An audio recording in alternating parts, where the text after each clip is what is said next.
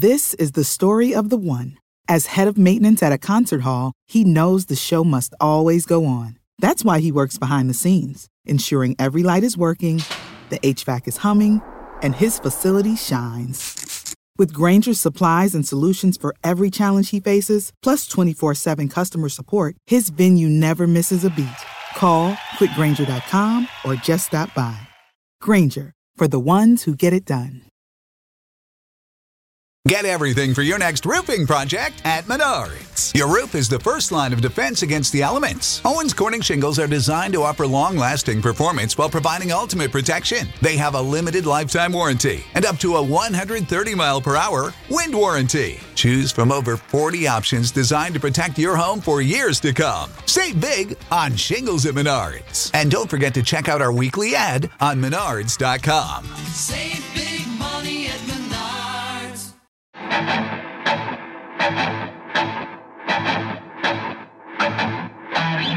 Welcome to the Arrowhead Addict Podcast with Matt Connor and Sterling Holmes. No Matt Connor. He's doing a house renovation right now. They're still there. So instead of listening to saws and hammers, you can listen to me. Not only do you listen to me, we'll have a special guest on today, NFL reporter Jeffrey Chadiha. He'll be on in just one moment. Got a lot of news to get to, but before that, KC Bier Co. Arrowhead Addict Podcast brought to you by the KC Bier Company, largest locally owned brewery in Kansas City and the only brewery in KC to focus on German beer styles. German purity laws, you guys know about it. I talk about it every single week. 4 ingredients: malt, hops, water, yeast. And I will tell you this much. Someone asked me, have you ever drank KC Bier Co. warm? I think it was a guy from Sweden. Mike in Sweden. I'm doing it right now. I am trying it and it is still good. It would be better colder. I am not going to lie to you. But when you have a long day, KC Bier Co. still hits incredibly good. Let's bring him on. Jeffrey Chadiha from NFL Network, NFL.com. Also, a guy you don't want to guard in the paint playing basketball. His elbows right about the same height as my dome. Jeffrey, how are you? I'm doing well, and my game actually has expanded. I can shoot the three now. I've gotten back to my slashing mode from my younger days, so not just a bruiser in the paint anymore, man. I got some MJ in my game, not just Karl Malone going on. For those of you that don't know, I met Jeffrey playing basketball at Lifetime. I was just starting up doing some radio, and I didn't know who he was, full transparency. Marcus Kemp was also there, full transparency. Didn't know who Marcus Kemp was at the time. And I'm sitting here like, these guys are great at basketball. And then I met them, and it's been fantastic. So Jeffrey, always a pleasure having you on. Yeah, it is great, man. Good to see you, man. You look great. You're dressed up, got a suit and tie on, or just a jacket, sports coat? What is that? Oh, full on suit. You want to see? You want to see? I'm drinking a beer. We're pretty laid back over here. Come on now. Well, I got a beer too, but we got the full on suit. Okay. Pinstripes. You're ready to get mosaic tonight, huh? Only if Power you're there. and light, look out. I want to talk about something that just happened. Clyde Edwards-Helaire was placed on the active PUP list, if you will. Not a lot of information going about this right now. Was this really surprising to you? Well, yeah, I was just up there yesterday, and there was no word about him coming in banged up. So, but who knows? I mean, sometimes guys come in with little nicks. We didn't know about Lucas Niang with his surgery. We didn't know about Rashard Fenton going to be inactive with his shoulder operation. So, these things happen. It's surprising in the fact that it's coming out now, but it's not surprising given the way things go early in training camp for some players. I know we have no information on this, so it's straight speculation. But would you be concerned at all? Clyde Edwards-Helaire obviously having multiple injuries in his young NFL career. He plays running back, so he gets beaten up a lot. As someone who wants the best for Clyde, we want to see him succeed. We've had a chance to have him on the show. Great human being. The success has not been there so far early on. Is this just another setback for him? Well, certainly it is. When you're a running back, you don't want to be known as an injury-prone running back. Every year he's had something to deal with. Obviously, he hasn't played up to expectations. He's been good. He's been solid. But I think the projection coming out was that he was going to be a Pro Bowl, unstoppable success in this offense. And it does make me wonder back when they brought in Jerick McKinnon or re-signed him, if this wasn't part of the calculus, because now we're hearing about him not being available and they have more depth and they have a running back they like. So Look, we all know that running back isn't the most important position on this offense, but it's a big blow to him. I do feel for the guy. He's now in his third year, and he's reaching a point where at some point you have to wonder, is he going to have a fifth-year option, put on him, or is he going to be walking out of here after next season? Yeah. I want to get to something that you had the report on. I know you've been asked a lot about this, and that's in regards to Orlando Brown Jr. You had that report that the Chiefs were frustrated, at least that was the headline, with Orlando Brown Jr. and how the contract negotiations were happening. Can you clear the air here? What was going on here with Orlando Brown Jr.? Well, I think it was pretty clear. I mean, look, they went into this with the hope that they could sign Orlando Brown Jr. And I'm pretty sure Orlando Brown Jr. went into this with the hopes of having this resolved, having a long-term deal done by now. And so the frustration the Chiefs felt was that his demands were at a level they just couldn't really have an honest, productive negotiation with, and it's tough because they like Orlando Brown, which I said in that report. Like him as a player, like him as a person, but they also have a value on him that they're not going to exceed. And we've seen them throughout the offseason be very consistent with this. They were that way with Tyreek Hill. They were that way with Tyrann Mathieu. They've been that way with Orlando Brown Jr. And it doesn't mean that there's, friction. I think people took umbrage with the quote that, he's not the same guy that we brought in here when we traded for him. And that's to speak to just, I think they thought he was more sensible, that he was going to be more reasonable in this process. Nothing to do with them not liking him anymore now. And also, I heard people say, you said team-friendly deal that they were looking for him. Again, the way I look at it, and I've covered the NFL for over 25 years, deals are either player-friendly or they're team-friendly. And so if you want to use reasonable as a synonym for team-friendly, that's fine too. End of the day, what they offered was something that was going to be team friendly, and he didn't want to take it. I don't know how team friendly that really was, though. It made him one of the highest paid left tackles. I understand the whole premise of next man up, right? Well, no one's sitting here saying Kyler Murray is a top 3 NFL quarterback. If they are, it's asinine.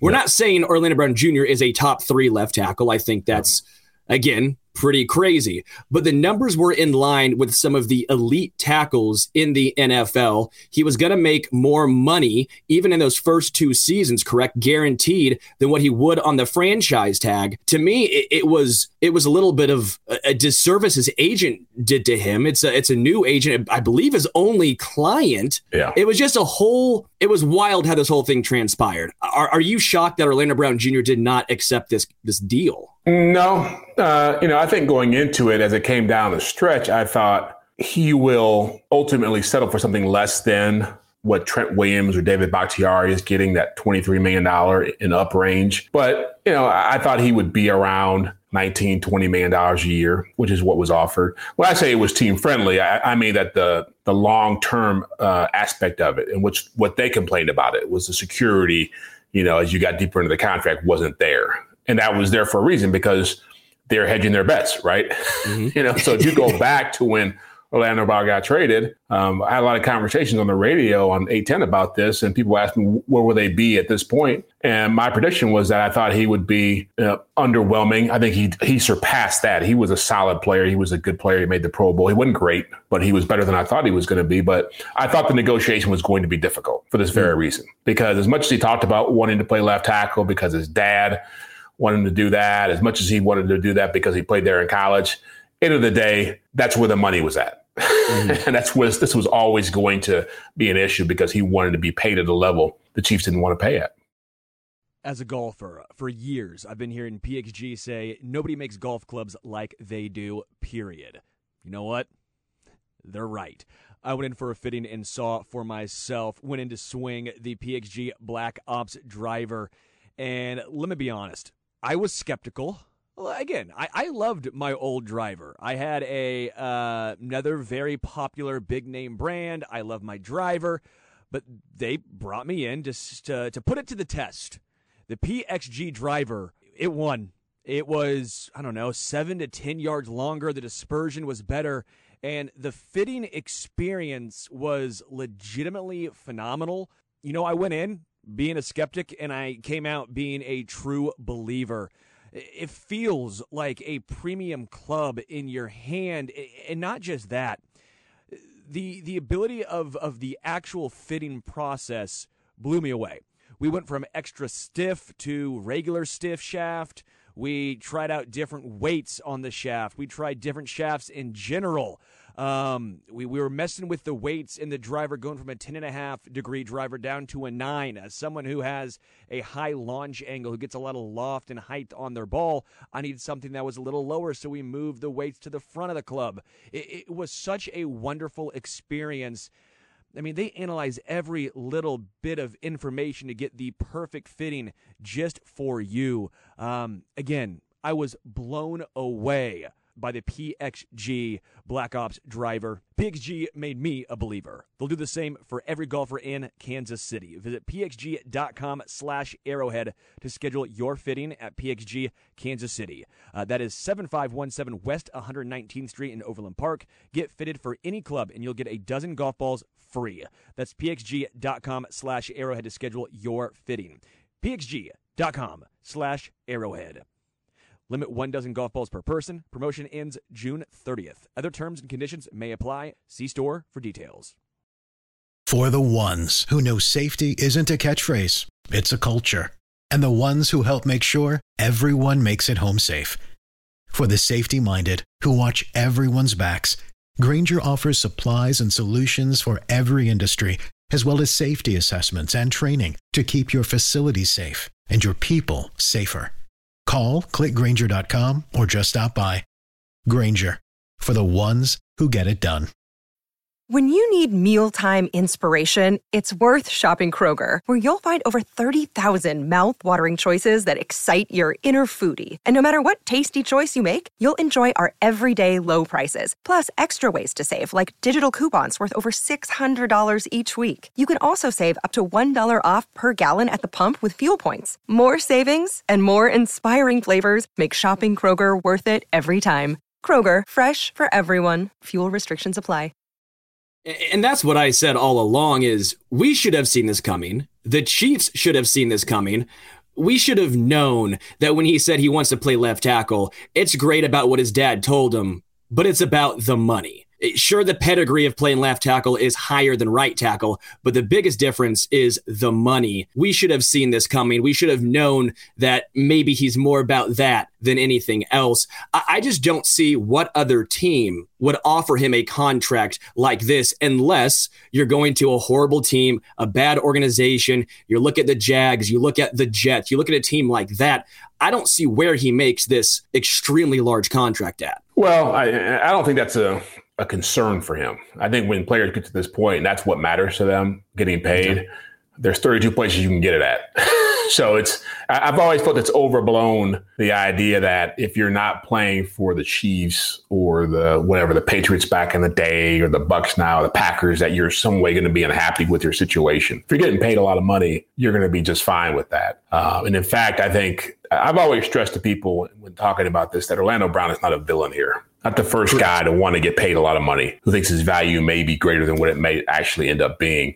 And be honest with you, the last couple of years of free agency have proven that out. You know, when Christian Kirk got paid by Jacksonville Jaguars, a team that you just said, like you just mentioned, is not a winning franchise, that blew people's minds. And so when you start thinking about if you're out in free agency, you have a chance to find suitors, that's what people like Orlando Brown think about. And so that's, again, I think that it's unfortunate that they are here, that they are at this situation, in this situation. I don't know how it's going to play out moving forward, how much time he's going to miss. But I do think that it's not surprising that he wanted to be the highest paid and that the Chiefs weren't surprised by this. They weren't surprised by the fact that it broke down. They were surprised by this guy just wasn't that sensible as they went through the process. Do you think that he can afford to miss any games? Or just in my estimation here, this is a guy who's made, I believe, under $7 million in his total career, right? If he signs the franchise tag, that 1 year is automatically doubling what he's made in his entire career. He's only played left tackle for one full season. He was known as good to above average, not elite. If he tries to sit out, not only is he labeled as a malcontent, you also don't have the experience. You were never in the elite category.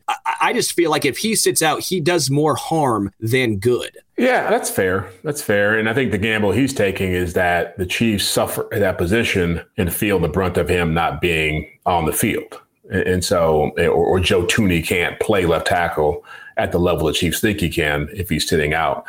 I've always felt in these situations that if you're going to miss a day, you might as well miss the whole camp. You might as well not show up until week 3 or week 4 if you're trying to make a point. If you just want to sit around on your couch and not do anything, I don't see what that good that does you, except for giving you a little bit of break away from training camp. It's not even hot up here right now, right? It's not even hot in Kansas City. It's beautiful. Right today. It's fantastic. Beautiful today. Yeah. So I would think the only way he can actually make this work in his favor publicly is that if he's not playing in week 1, they go out there against the Cardinals and J.J. Watt is running up and down the field against Robert Golden, or having field days against who's ever playing left tackle. Yeah.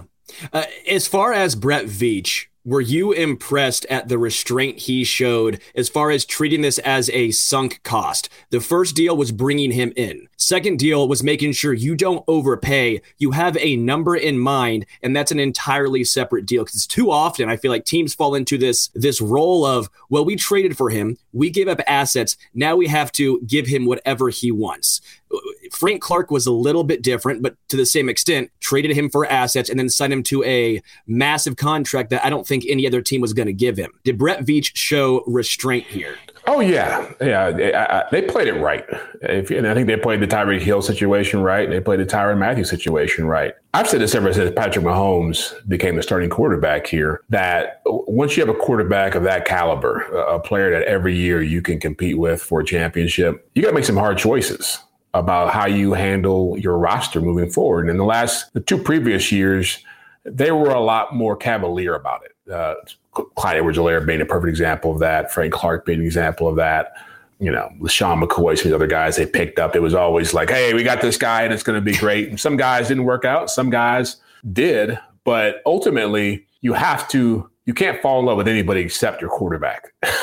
When you have someone like Mahomes, you have to make sure you're always putting a good supporting cast around him. You have to always make sure you're taking care of your finances, because if you don't, you end up being like the Seattle Seahawks are right now, where you're just in salary cap hell. You end up being like the New Orleans Saints, who are in salary cap hell. You end up being like the Atlanta Falcons, who are in salary cap hell. And so I think, for the last 4 years with Mahomes on this rookie deal, they went for it. They were very aggressive in signing players and taking chances. And now you have to have restraint in order to avoid, you just can't have big misses anymore. You can't have CEH in the first round not turn out for you. You can't go sign Frank Clark and not have him be a consistent player for you. And so I think it's smart. It's how the Patriots sustain their success over a 20-year period. As a noted Chiefs realist, right? Sometimes in 810 you get the Chiefs hater moniker, which I think is very funny.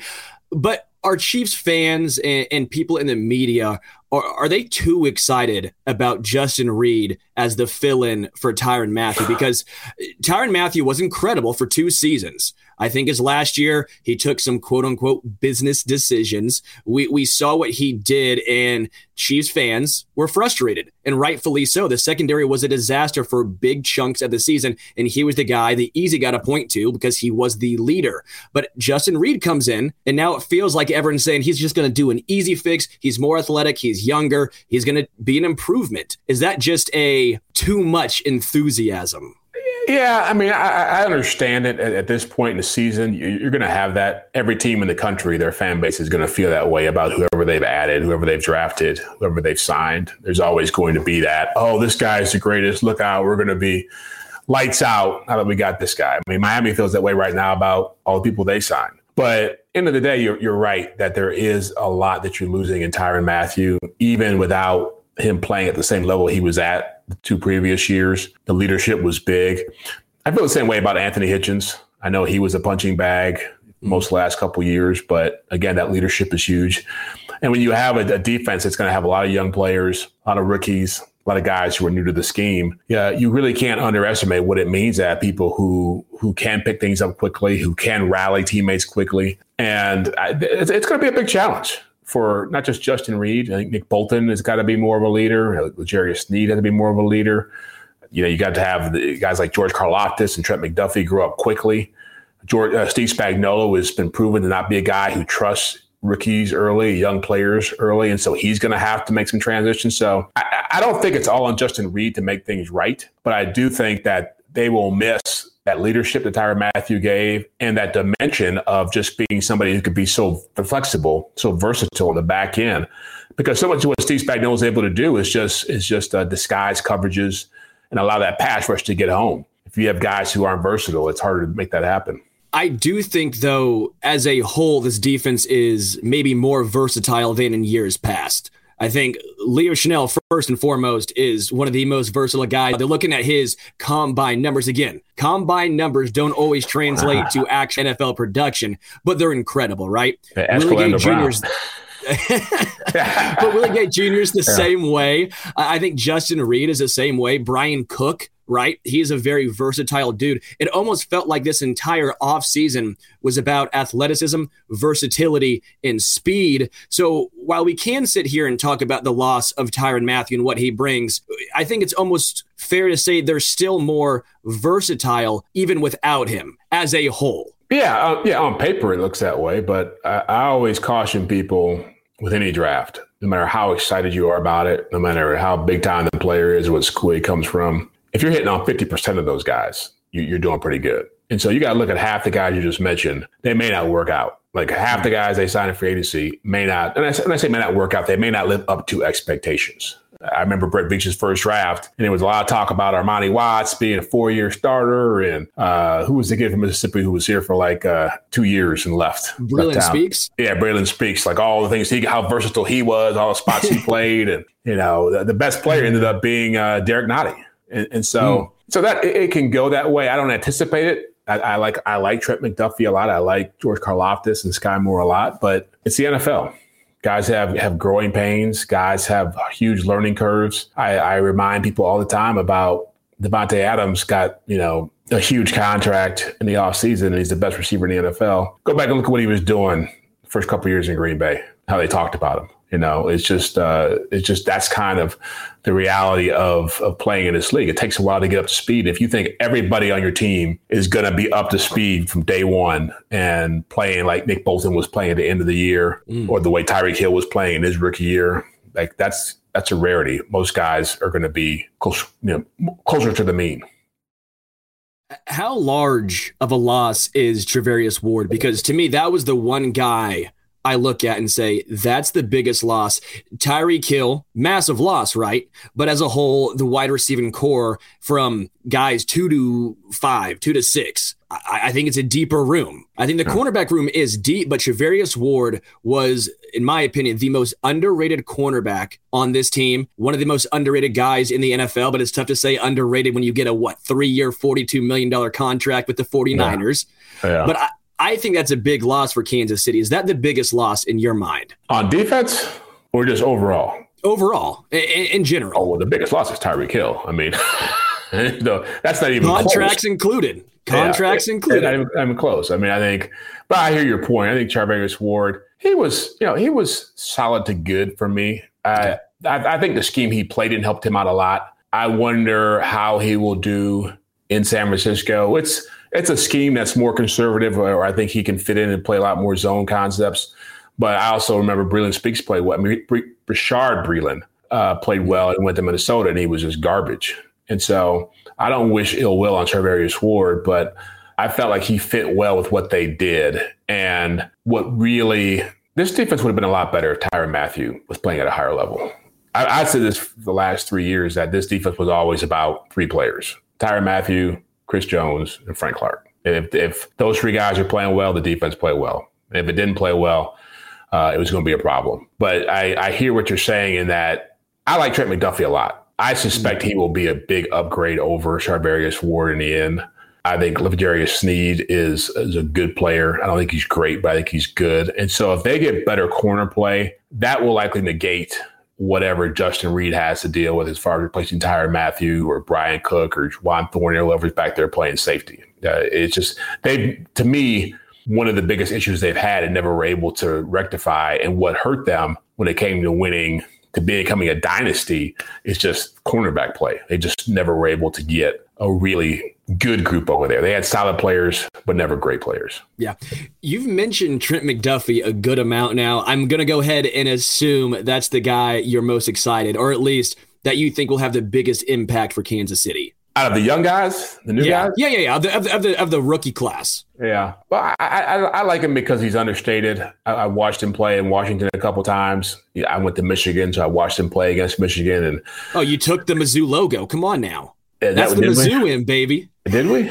No. I thought Michigan was established before Mizzou. Michigan was founded much earlier.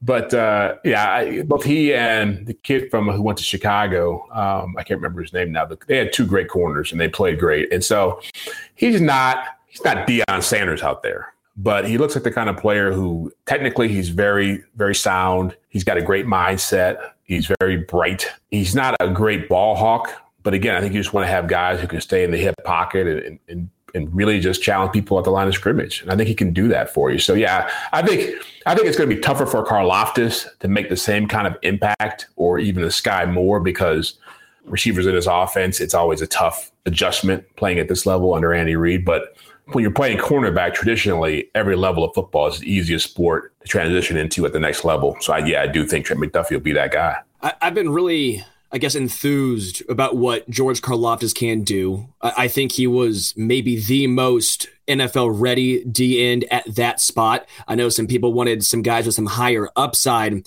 but the Chiefs needed someone who could make an impact at edge week one. I'm still concerned, I guess. This is the one spot, pass rush, that I have no idea what to expect. Karlaftis, I think, will be solid, but to expect him to get, 13-plus sacks as a rookie seems completely asinine. Yeah. Frank Clark gives you no reason to think that he's going to come back and all of a sudden dominate. As far as, Michael Dana, he's been fine. A solid rotational piece. Obviously, Chris Jones on the interior is incredible, but is the lack of a pass rush going to cost the Chiefs late into the season? It's going to be a challenge. And every year since 2018, I think they've gone down lower and lower in the sacks, rankings. I think they went from 2 in 2018 when they had Dee Ford and Justin Houston to 29th last year in sacks overall. That's never a great trend to be setting. The key here is going to be Chris Jones. Chris Jones has to play like Aaron Donald. He's got to be a monster from day one. And I get why they were trying to make him a defensive end last year and why they stuck with it longer than they could have because they didn't have any other option they liked until Melvin Ingram showed up. And so you saw the defense take a turn when that happened. And so he's going to have to be the guy who makes things easier for George Karlaftis and for Frank Clark and for anybody else over there who's going to be lining up. Again, these are first world problems the Chiefs are facing now. You don't get to have – I know everybody in every city wants to have a team where you have an all-star at every position, a Pro Bowler, an all-pro guy, can't miss, first-round pick. It just doesn't work that way. I mean, sometimes you have to go out there and hope that the guy you drafted can get it done because you're going to have a weakness someplace. But what you're seeing the Chiefs do, though, is they are copying a lot of what you're seeing other teams do around the league, which is really bolstering their secondary and hoping that can be a way of helping the pass rush, as opposed to saying, hey, get to the quarterback and we'll just hold our own back here. They're hoping that they can disguise more versatility, better cover guys. It's a way that the Rams have been doing it for a while now. That helps with Von Miller, Aaron Donald. It does help. It does help. The Rams, the Broncos, the Vic Fangio have done it. And you saw the success they had. They weren't a great team when they're Fangio, but they gave the Chiefs problems defensively because they had a lot of good players in their secondary. And Bradley Chubb was the only guy consistently out there who could rush the passer for him. Yeah, what do you think about that trend? Because I've said two things. The most two important things in today's NFL is, one, got to have the quarterback. If you don't have the quarterback, you're probably not going to win. And two, how do you affect the quarterback? And that's with the pass rush. I've said that's the second most important thing in today's NFL. I'm obviously not a GM. I'm not a head coach. And it seems like the Chiefs are kind of going against that trend here. What do you make of trying to bolster or at least focus more energy on the secondary instead of the pass rush? Well, I'd also say the Patriots have done that for years too under Bill Belichick. They've never had a top-tier pass rusher aside from Chandler Jones, but they've had really good players in their secondary, and that's allowed them to help pressure the quarterback. There's a lot of ways to affect the quarterback. It's very hard to find an Aaron Donald. It's very hard to find a Von Miller. And I always go back to something Ozzie Newsome told me a long time ago when the Ravens He was their GM, and he had pretty good defenses there. And he said, Jeff, the thing about sacks, most sacks in the NFL happen not because of some great player doing some great things. It happens because you confuse somebody. You confuse the quarterback, you confuse the offensive line, and that's what the Chiefs, I assume, are trying to do with this approach to it, which is let's create more confusion, make it harder to make easy reads, quick reads, and let's give our defensive linemen one extra chance to get to the passer or our blitzers. It would not surprise me if they blitzed more than any other time than Steve Spagnuolo has been the defensive coordinator with this team this year.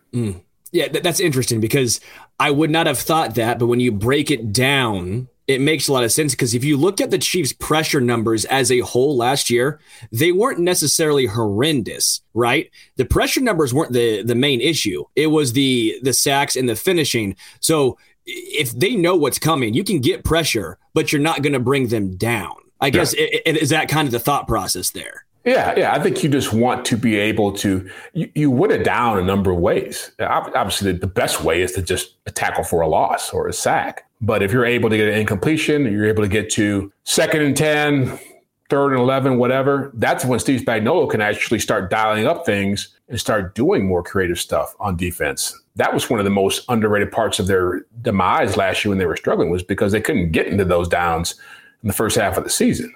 And again, it's not going to be, what's the right word here I'm thinking of? There's going to be some growing pain with this defense. It's not going to start off. And Spagnuolo has said that. Spagnuolo has said, look, I know there's going to be some tough times we go through with some of these guys trying to learn, because you're asking, half your defense is gone, been replaced, over half of it. And so that's not an easy thing to do when you've been winning at a high level. You've got players coming in who probably because they've watched the Chiefs play and expect to keep winning because they're the Chiefs, and guys got to go out and perform. How do you think the AFC West as a whole shakes out? I'm high on the Chiefs because of the talent and what they have done, but taking the schedule into account, like you mentioned, the youth, the new faces, especially defensively, taking that into account, you could easily make the case for a slow start. Where do you think the AFC West shakes out? Because every single one of those three teams got much better. It wasn't just small additions. No. It was Russell Wilson for Drew Lock. It was Devontae Adams for Darius Hayward-Bay or whoever else it was at wide receiver for the Raiders. A long time ago. I get it. I know Renfro's still there. Yeah. As far as the Chargers go, another year under Staley, another year with Justin Herbert. They're improved. How does it shake out? Well, it's going to be a dogfight. And we've all known this since March, when all these moves started happening and all those improvements began to show up. And so the Chiefs will be in the mix. As long as you have Andy Reid as your head coach and Patrick Mahomes as your quarterback, you're going to be in the mix. But yeah, their schedule is as tough as it's ever been. It probably, I can't imagine. I've lived in this town for 15 years. I can't imagine a tougher schedule that they faced than what they're preparing to deal with. The Chargers, I like a lot. I think the Broncos are going to be very dangerous. The Raiders, I suspect, are underrated because they made the playoffs last year, and a lot of people aren't talking about them in the same way they are Russell Wilson going to Denver or all those moves the Chargers made. But ultimately, I don't think the Chiefs win the division this year. I think that the Chargers, if I'm betting, I think the Chargers, just because on paper they have the best roster and they have a quarterback. But come on now, I will say this. Have you done it the past 6 years too? Have you been taking the sexy Chargers pick? I'm pretty sure I've picked the Chiefs more often than I think I picked the Chargers once, and I think they tied for the division. I think they finished with the same record in 2018. If I remember correctly, I think the Chargers came here. Split with them, right? So that hasn't looked too bad, but it's, on paper, I think when I pick teams this time of the year, I look at just strengths and weaknesses. I think it's that simple. It's all going to change because of injuries. It's all going to change because of matchups and different things, and who's, these players that we're talking about, who's able to ascend quickly and who's going to struggle. But ultimately, if you're talking about a defense that has Khalil Mack and Joey Bosa and J.C. Jackson on it and Derwin James and a quarterback like Justin Herbert, who's really ascended very quickly and become one of the top 6 or 7 quarterbacks in this league, and an offensive line that's pretty strong and a good supporting cast of weapons. There's nobody in this division that has what the Chargers have. As far as the NFL as a whole, because I want to ask you, because you're not just a Chiefs guy, You're an NFL reporter, NFL.com. Yeah. You do everything. You know what's going on with Kyler Murray and this 4-hour study a week. They're acting like he's got to take an ACT before each game. Are they just that concerned that Kyler Murray doesn't have that work ethic? Or is this just something where it's an insurance policy for the Cardinals? What do you make of this whole thing? Well, it's like, one, I've never seen anything like this covering the NFL. I mean, you see weight clauses and stuff like that where it's like, okay, well, can't play basketball in the offseason, that kind of stuff. But to tell a quarterback who's been in the Pro Bowl, who was drafted first overall, who's won a Heisman Trophy, who's been doubted, you have to go out and study more. It's a huge indictment. As a black man, it's even more of an indictment because, historically, you go back to slavery, the two worst things you could say about a black guy, that they're dumb and that they're lazy. And I don't think Kyler Murray's dumb because I've talked to him before. I've interviewed him, and he's a pretty bright guy. So the connotation here is that he's not working hard enough. And if you go back, I think a lot of people aren't talking about this. You go back to where all this started. It was at the Combine, and Kyler Murray's agent said he needs a new deal. And we want a new deal. He ain't showing up. And a lot of people were like, whoa, it's 3 years here. Like, we're just getting into, the third year here, right? Finishing the third year, and let's not get too carried away. And they kind of tried to bulldog him. And my guess of it is, and I haven't talked to anybody over there since this whole thing has come out. I know their GM pretty good, Steve Keim. My guess of it is they weren't crazy about that approach. And so now this is their way of saying, okay, you want to play that way? Here's what we want from you.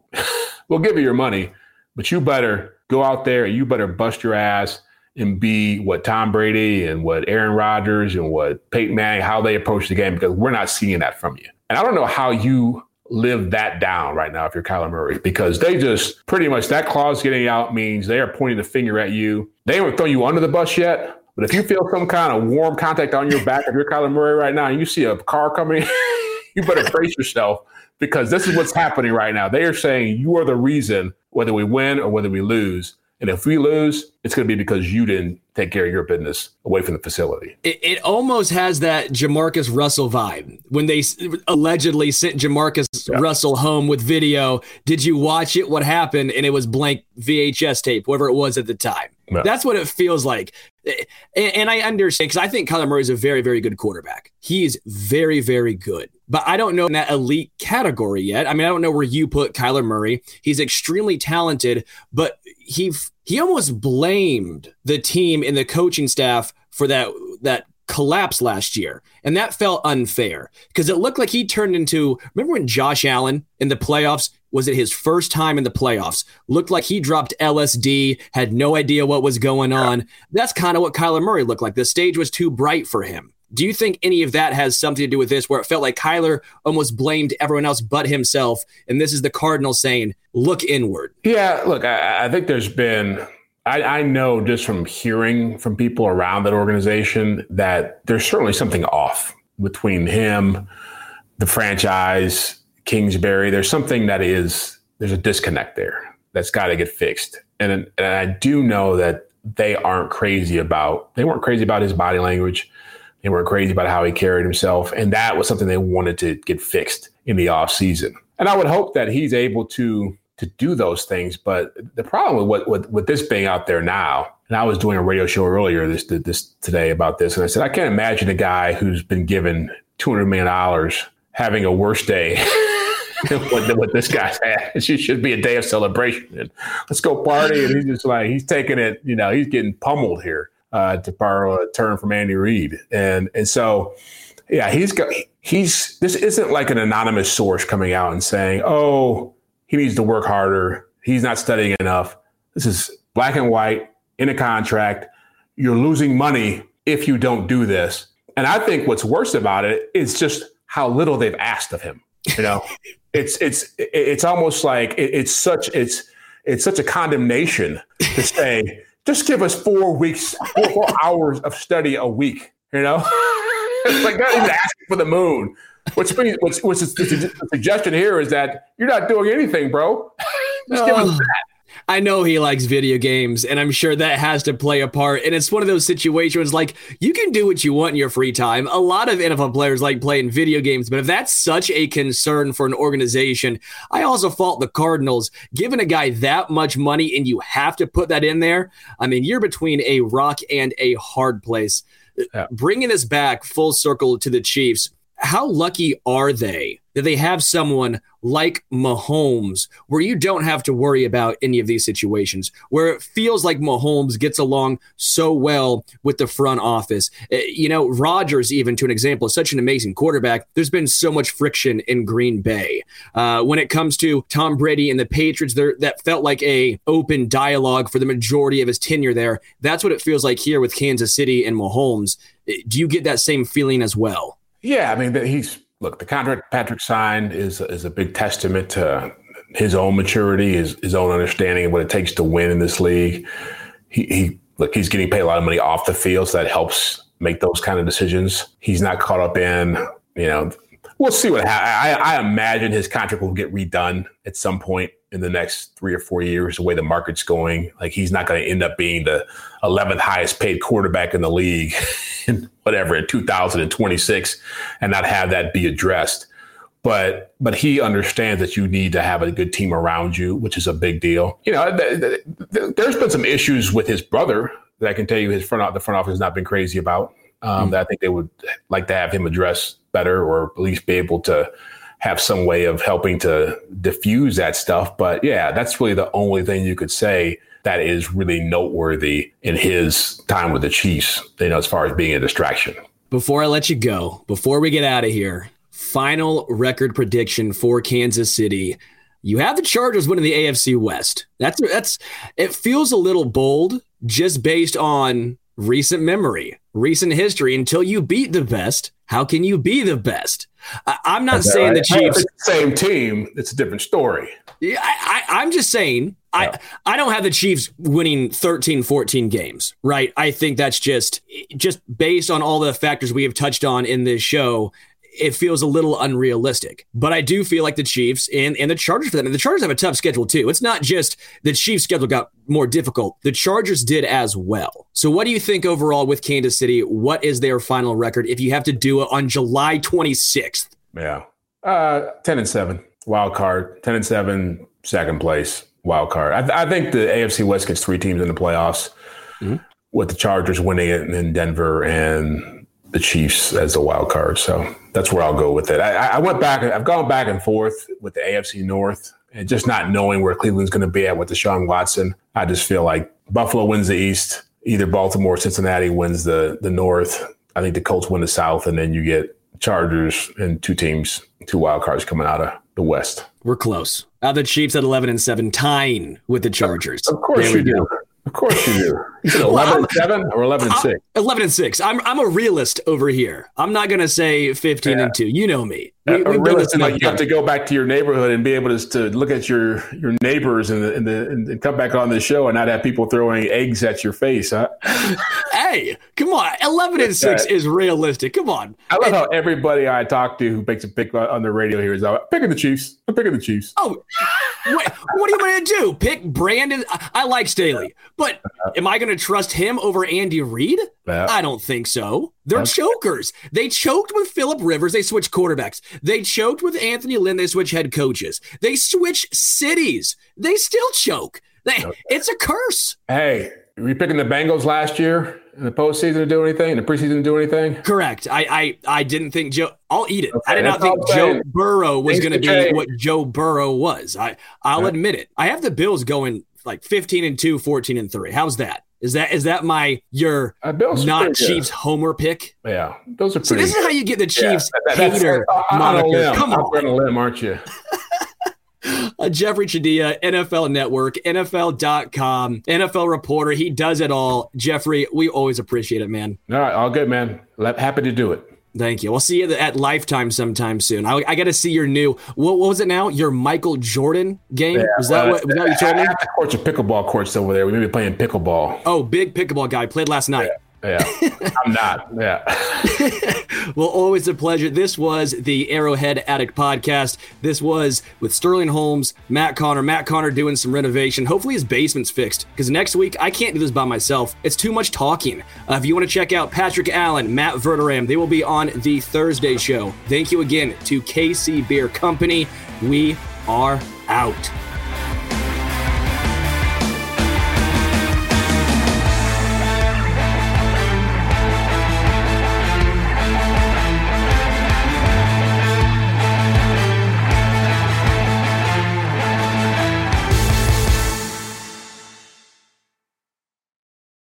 For the ones who know safety isn't a catchphrase, it's a culture. And the ones who help make sure everyone makes it home safe. For the safety-minded who watch everyone's backs, Grainger offers supplies and solutions for every industry, as well as safety assessments and training to keep your facilities safe and your people safer. Call, click Grainger.com, or just stop by. Grainger, for the ones who get it done. When you need mealtime inspiration, it's worth shopping Kroger, where you'll find over 30,000 mouth-watering choices that excite your inner foodie. And no matter what tasty choice you make, you'll enjoy our everyday low prices, plus extra ways to save, like digital coupons worth over $600 each week. You can also save up to $1 off per gallon at the pump with fuel points. More savings and more inspiring flavors make shopping Kroger worth it every time. Kroger, fresh for everyone. Fuel restrictions apply.